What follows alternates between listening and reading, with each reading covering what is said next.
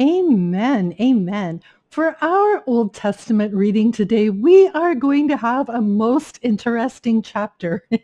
This is Judges chapter 9, and it includes the first parable in the whole Bible. It is a most interesting, maybe delightful parable that has such application to our lives today, but we are going to learn from this. Judges chapter 9, the whole chapter. Now, Abimelech, the son of Jerubbaal, who is Abimelech? He is the son of a concubine. So he is the offspring of a second family.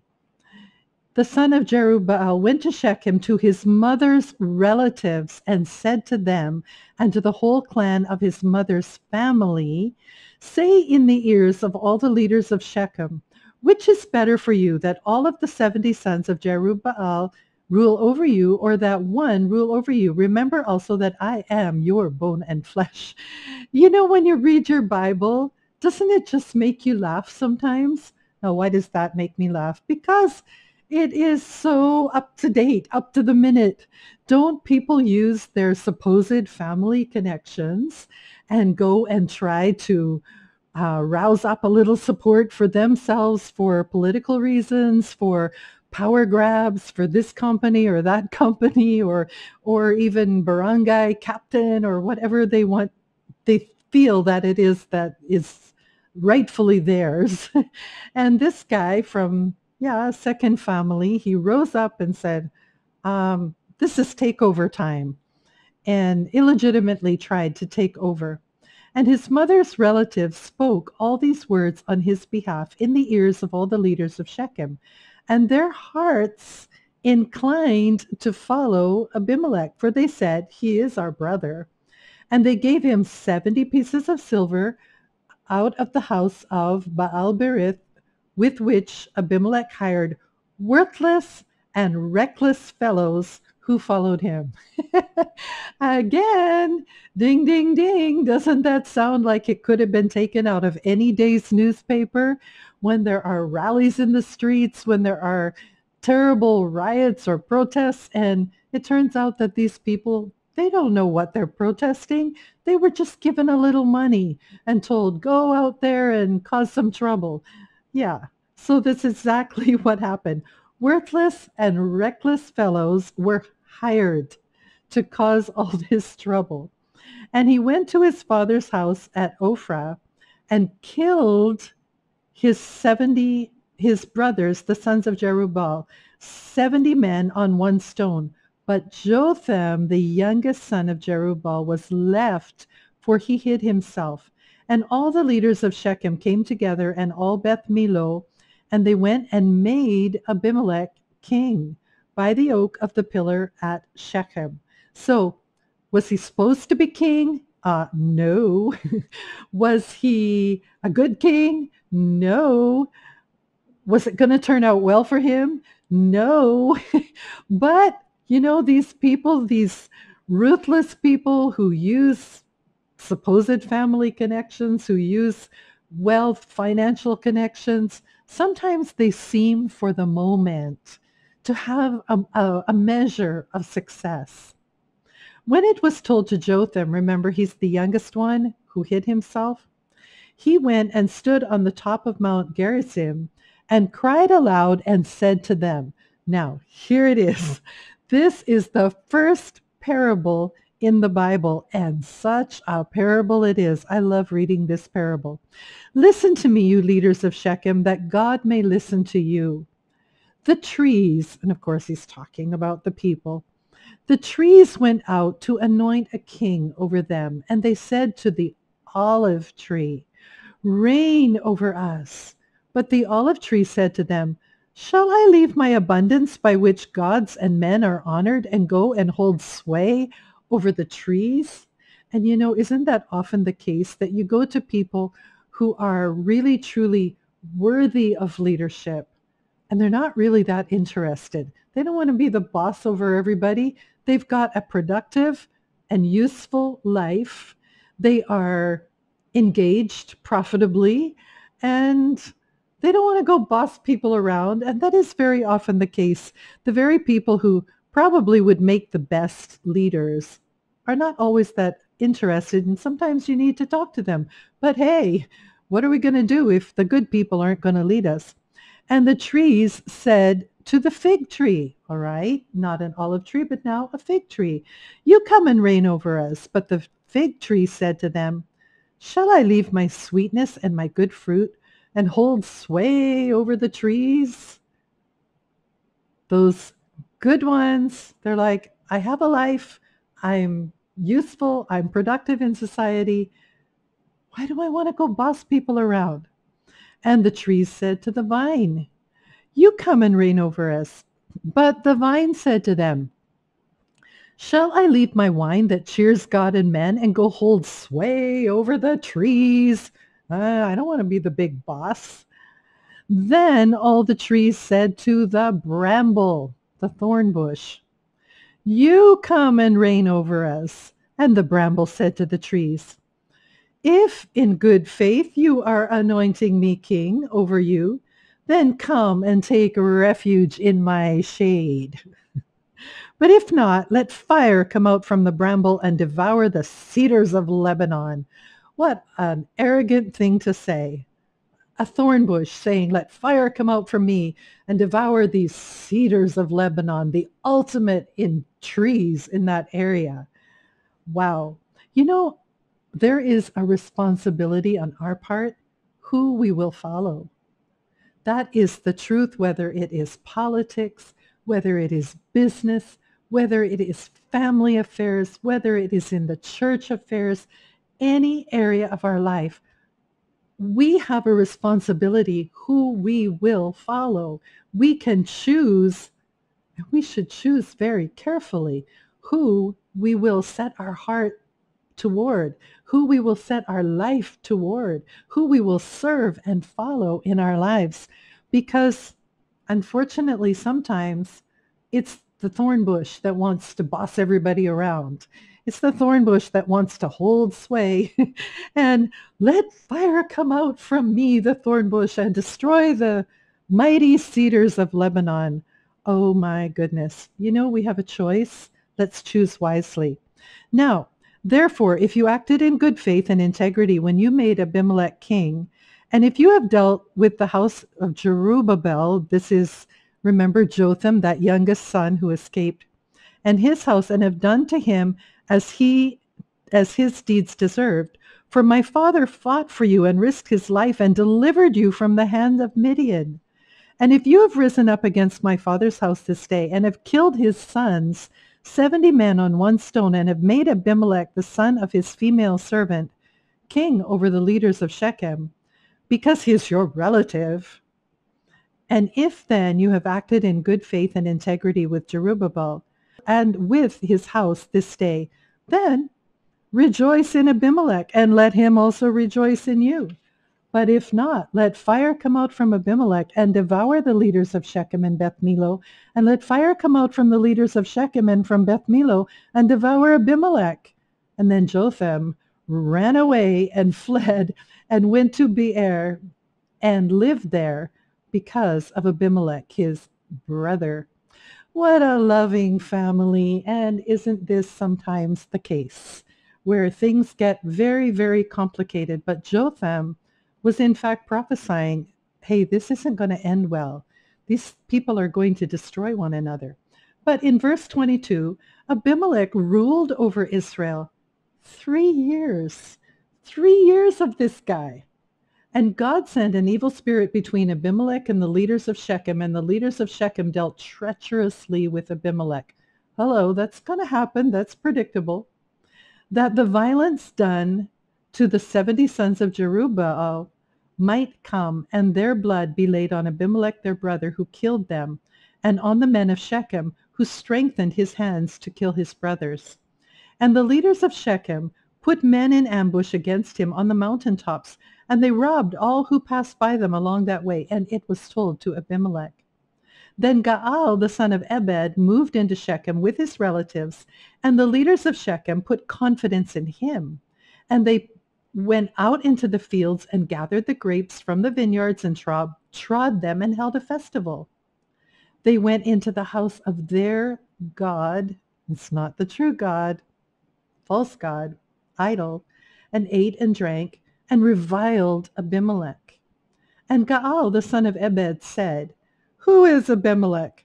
And who are we of Shechem that we should serve him? Is he not the son of Jerubbaal? And is not Zebul his officer? Serve the men of Hamor, the father of Shechem, but why should we serve him? What would that this people were under my hand. Then I would remove Abimelech, and I would say to Abimelech, Increase your army and come out. When Zebul, the ruler of the city, heard the words of Gaal, the son of Ebed, his anger was kindled. Yeah, I guess it would be. And he sent messengers to Abimelech secretly, saying, Behold, Gaal, the son of Ebed, and his relatives have come to Shechem, and they are stirring up the city against you. Now therefore go by night, you and the people who are with you, and set an ambush in the field.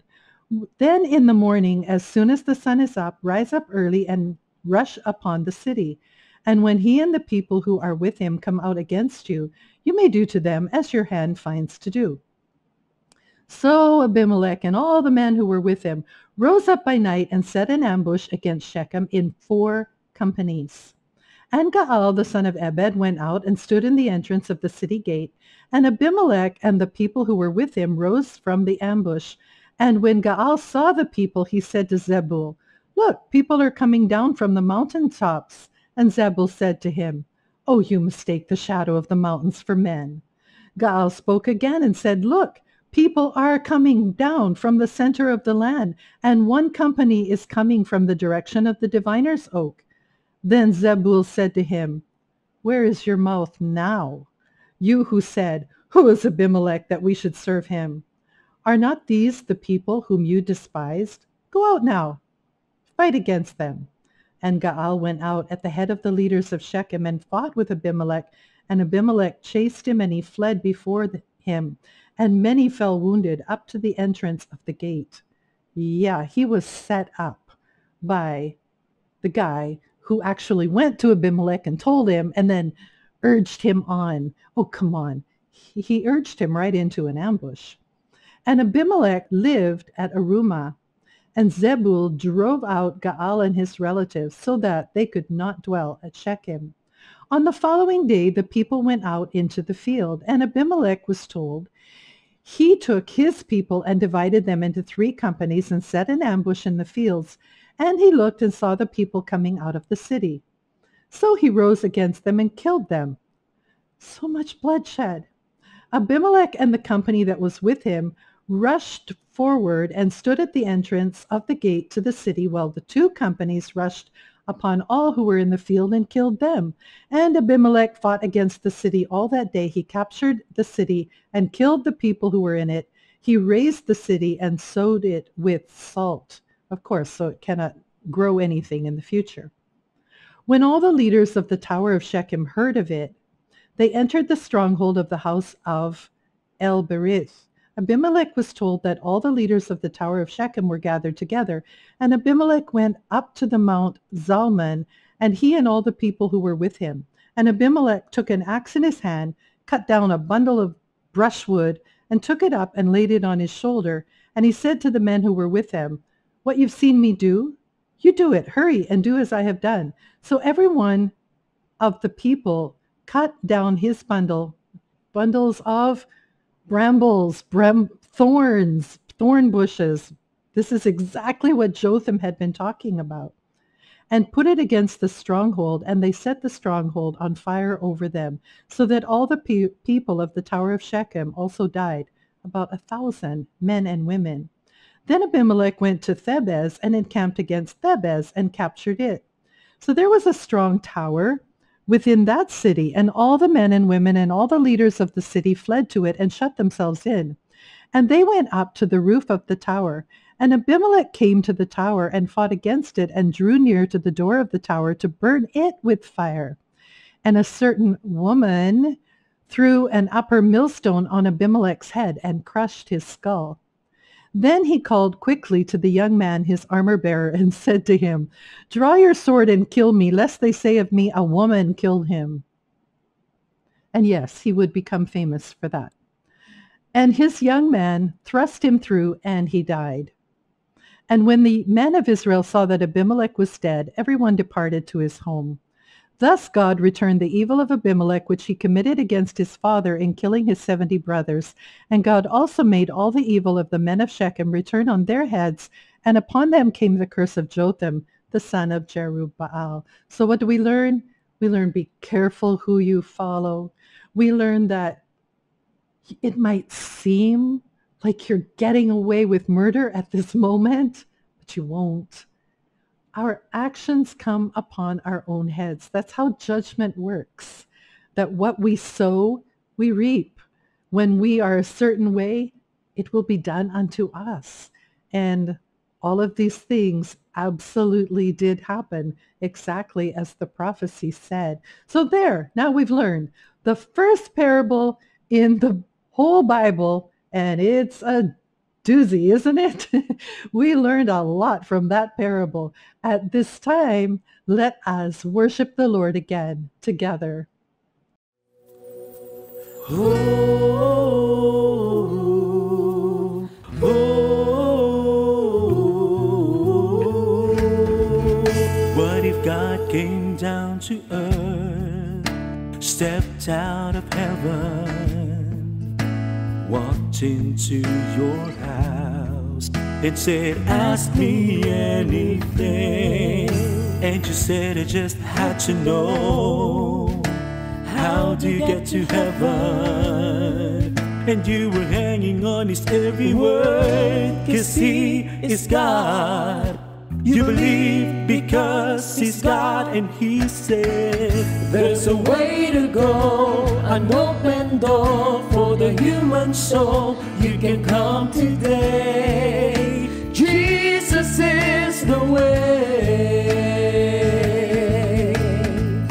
He's my only son, he's the one I love, and I gave him up for you to be saved. Jesus is the way." Ooh, ooh. You know that God came down to earth, stepped out of heaven, walked into my world, and made my heart his home. And he said there is a better way, a life worth living. And I'm hanging on his every word, 'cause he is God. I believe because he's God, and he said, "There's a way to go, an open door for the human soul. You can come today. Jesus is the way. He's my only son, he's the one I love, and I gave him up for you to be saved. Jesus is the way. Whoa, there's a fork in the road ahead that you are walking. It is wide and it is easier, but it leads to destruction. The other way is a narrow gate, it's the path less taken. It is hard and it requires a life, it's the pathway to Zion. Whoa, whoa, whoa, whoa. The pathway to Zion. Whoa, whoa, whoa, whoa. There's a way to go, an open door for the human soul. You can come today. Jesus is the way. There's a way to go, an open door for the human soul. You can come today. Jesus is the way. He's my only son, he's the one I love, and I gave him up for you to be saved. Jesus is the way. Whoa, there's a way to go, an open door, you can come today. Jesus is the way. Jesus is the way, the truth, and the life. He's my only son, he's the one I love, and I gave him up for you to say. Jesus is the way.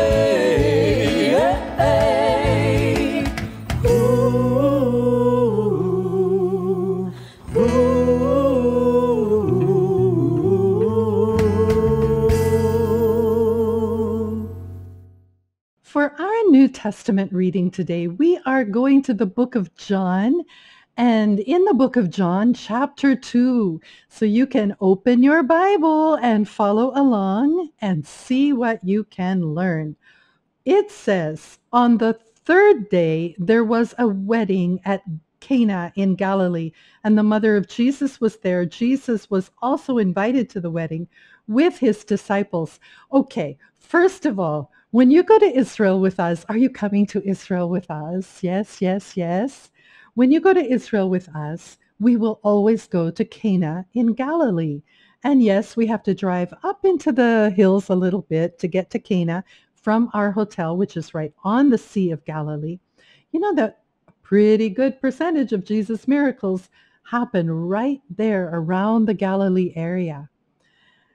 And it says that this wedding happened on the third day. Okay, just purely a fun fact. Here in the Philippines, what do you suppose is the most common day for weddings? Maybe a Saturday? Saturday morning, Saturday afternoon? Saturday is a popular day for weddings. Do you know that in Israel, the most common day, the most sought after day for weddings is the third day? And so it is said, because when God was creating the world on the third day, he said, it's very good. So he said, it's good, it's good, it's good. On the third day, he said, it's very good. And so the people have a habit of, on the third day, having their weddings Tuesday. They like to have weddings on Tuesday. Well, on the third day, there was a wedding at Cana in Galilee. Does this mean that the wedding happened on Tuesday, the third day of the week? I don't know. It could just be the third day from when something happened. But that is a tradition in Israel. And what I find in Israel that is so interesting is that the people are like that. They take notice of every detail of Scripture and then try to live that in their life.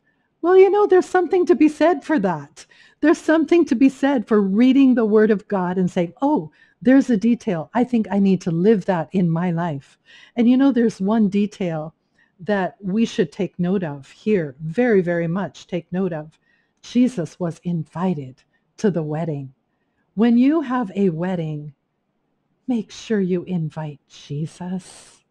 Make sure that your wedding plans are such that Jesus would be happy to be there, that the wedding itself honors the Lord, that the wedding itself is giving time and attention and praise and acknowledgement to the Lord who brought you together, who is joining you as one, and who will be with you through your whole life. So many times when people plan a wedding, Jesus is the last thing on their mind. They're thinking of how many guests, and maybe we should have this music, and we should have alcoholic drinks in case people want it. Invite Jesus to your wedding. Make it a Thanksgiving event to the Lord our God. Invite Jesus and make it a godly time. So there they are, having this wedding on the third day in Cana in Galilee. And let's continue to read. When the wine ran out, the mother of Jesus said to him, "They have no wine." And Jesus said to her, "Woman, what does this have to do with me? My hour has not yet come." His mother said to the servants, "Do whatever he tells you."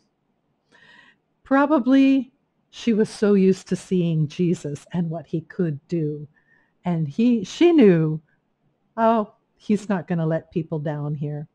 Now there were 6 stone water jars, really big water jars, there for the Jewish rites of purification, each holding 20 or 30 gallons. So yes, they're very big.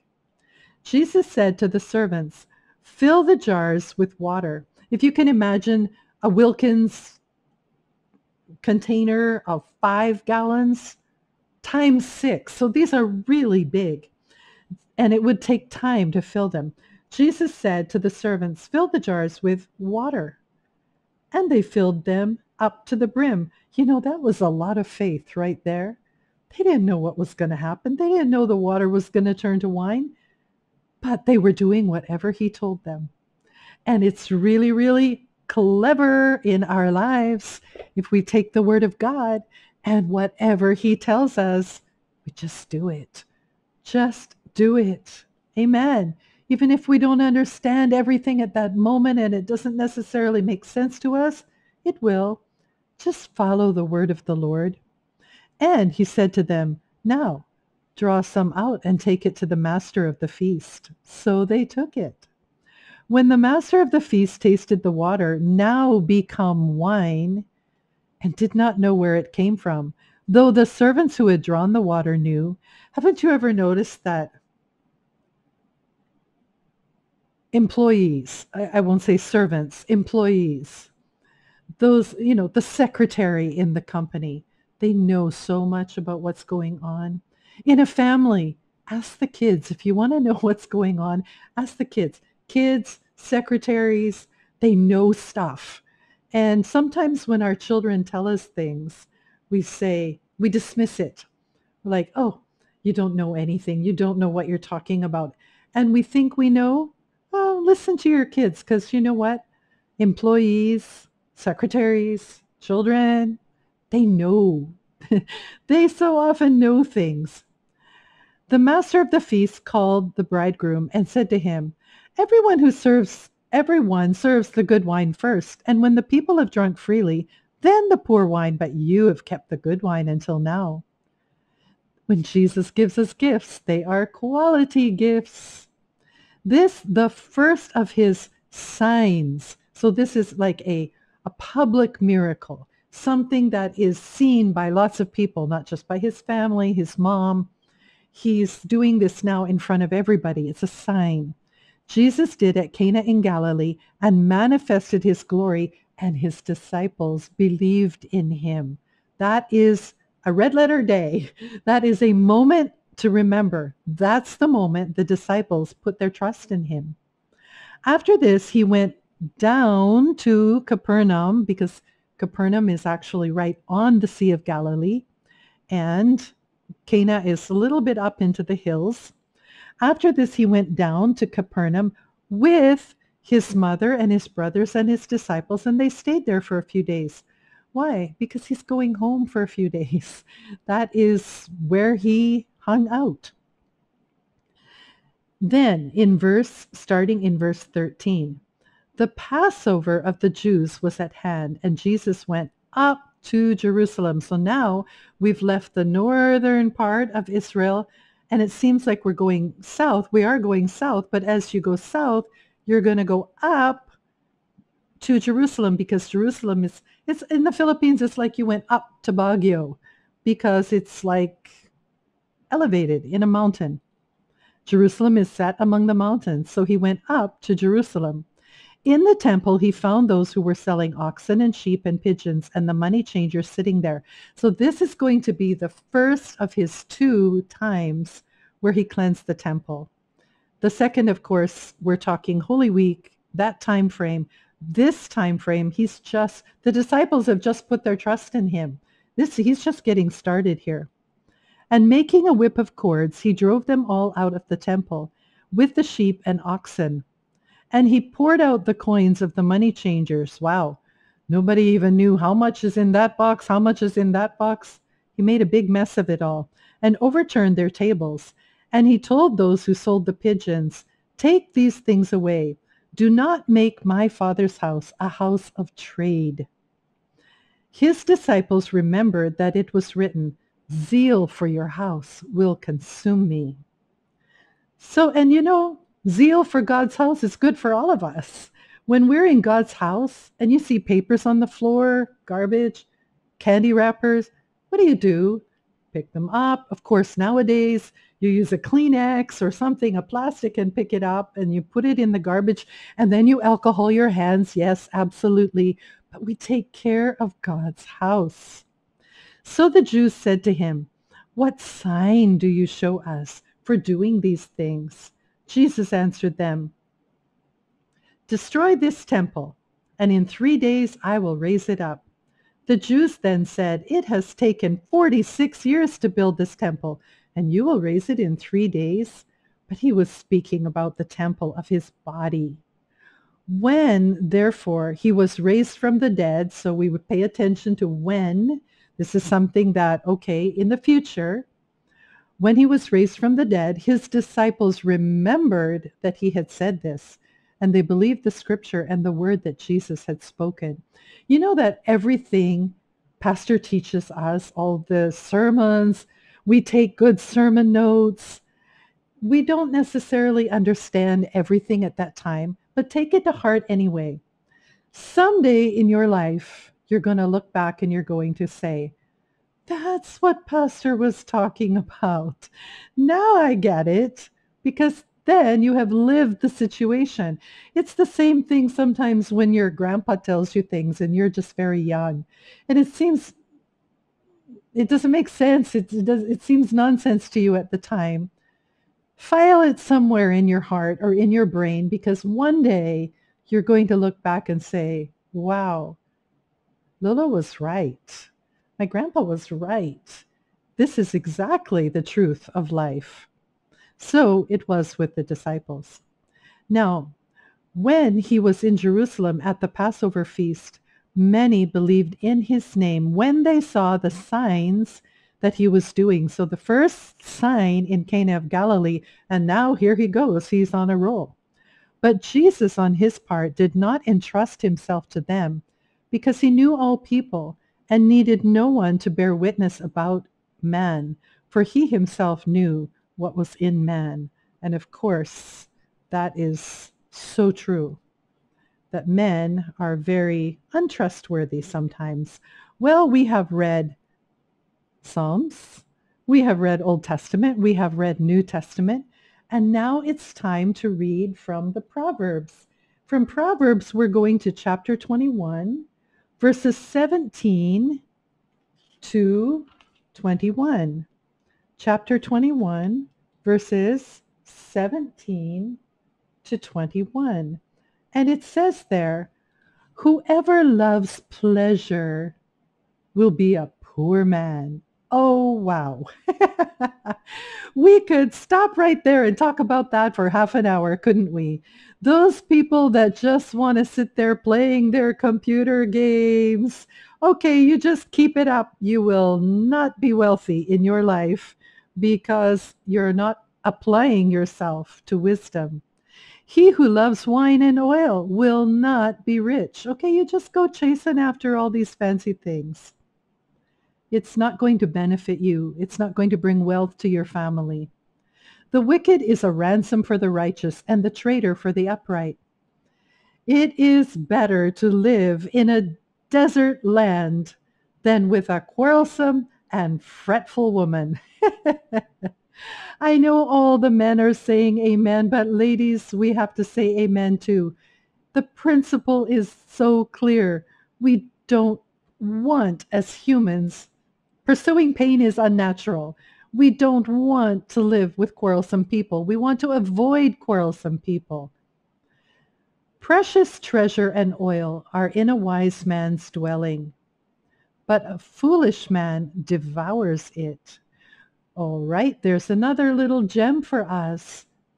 You know, the Bible does teach us that the righteous store up treasures, and that when we look in the home of a righteous man, we're going to see treasures. we're going to see precious things. But a foolish person devours everything they have. It is, in other words, foolish to, we've been talking about foolish things a lot today, haven't we? Our psalm was written about fools. Our Judges Old Testament reading was about a foolish person who wanted to be the king, and he was compared to a bramble bush or a thorn bush. All right, here's another foolish person. A foolish person devours, consumes everything they have. They're not laying aside a little, laying aside a little. Yes, when we receive a salary, we set aside a tithe for the Lord because it belongs to him. It is his. But we also set aside a certain amount for ourselves, for our future, for our savings. A fool devours everything he has. Whoever pursues righteousness and kindness will find life, righteousness, and honor. Oh, life, righteousness, and honor. Are those things you want in your life? What do you have to do? You seek after being a kind person. Do something kind. Well, it's morning. We have the whole day ahead of us. Find a way to do something kind today for someone that you come across. There are community pantries springing up everywhere. You can give something to a poor person who doesn't have anything to eat. You can help someone who is in need. Find a way to be kind. And what will you find? Life, righteousness, and honor. Those are things we can definitely live with. Thank you for joining us for our morning devotions today. Pastor will be back with you for morning devotions tomorrow. Meanwhile, it's been my pleasure to sit in for him today. God bless you, and we will see you tonight for our COP online evening service. God bless.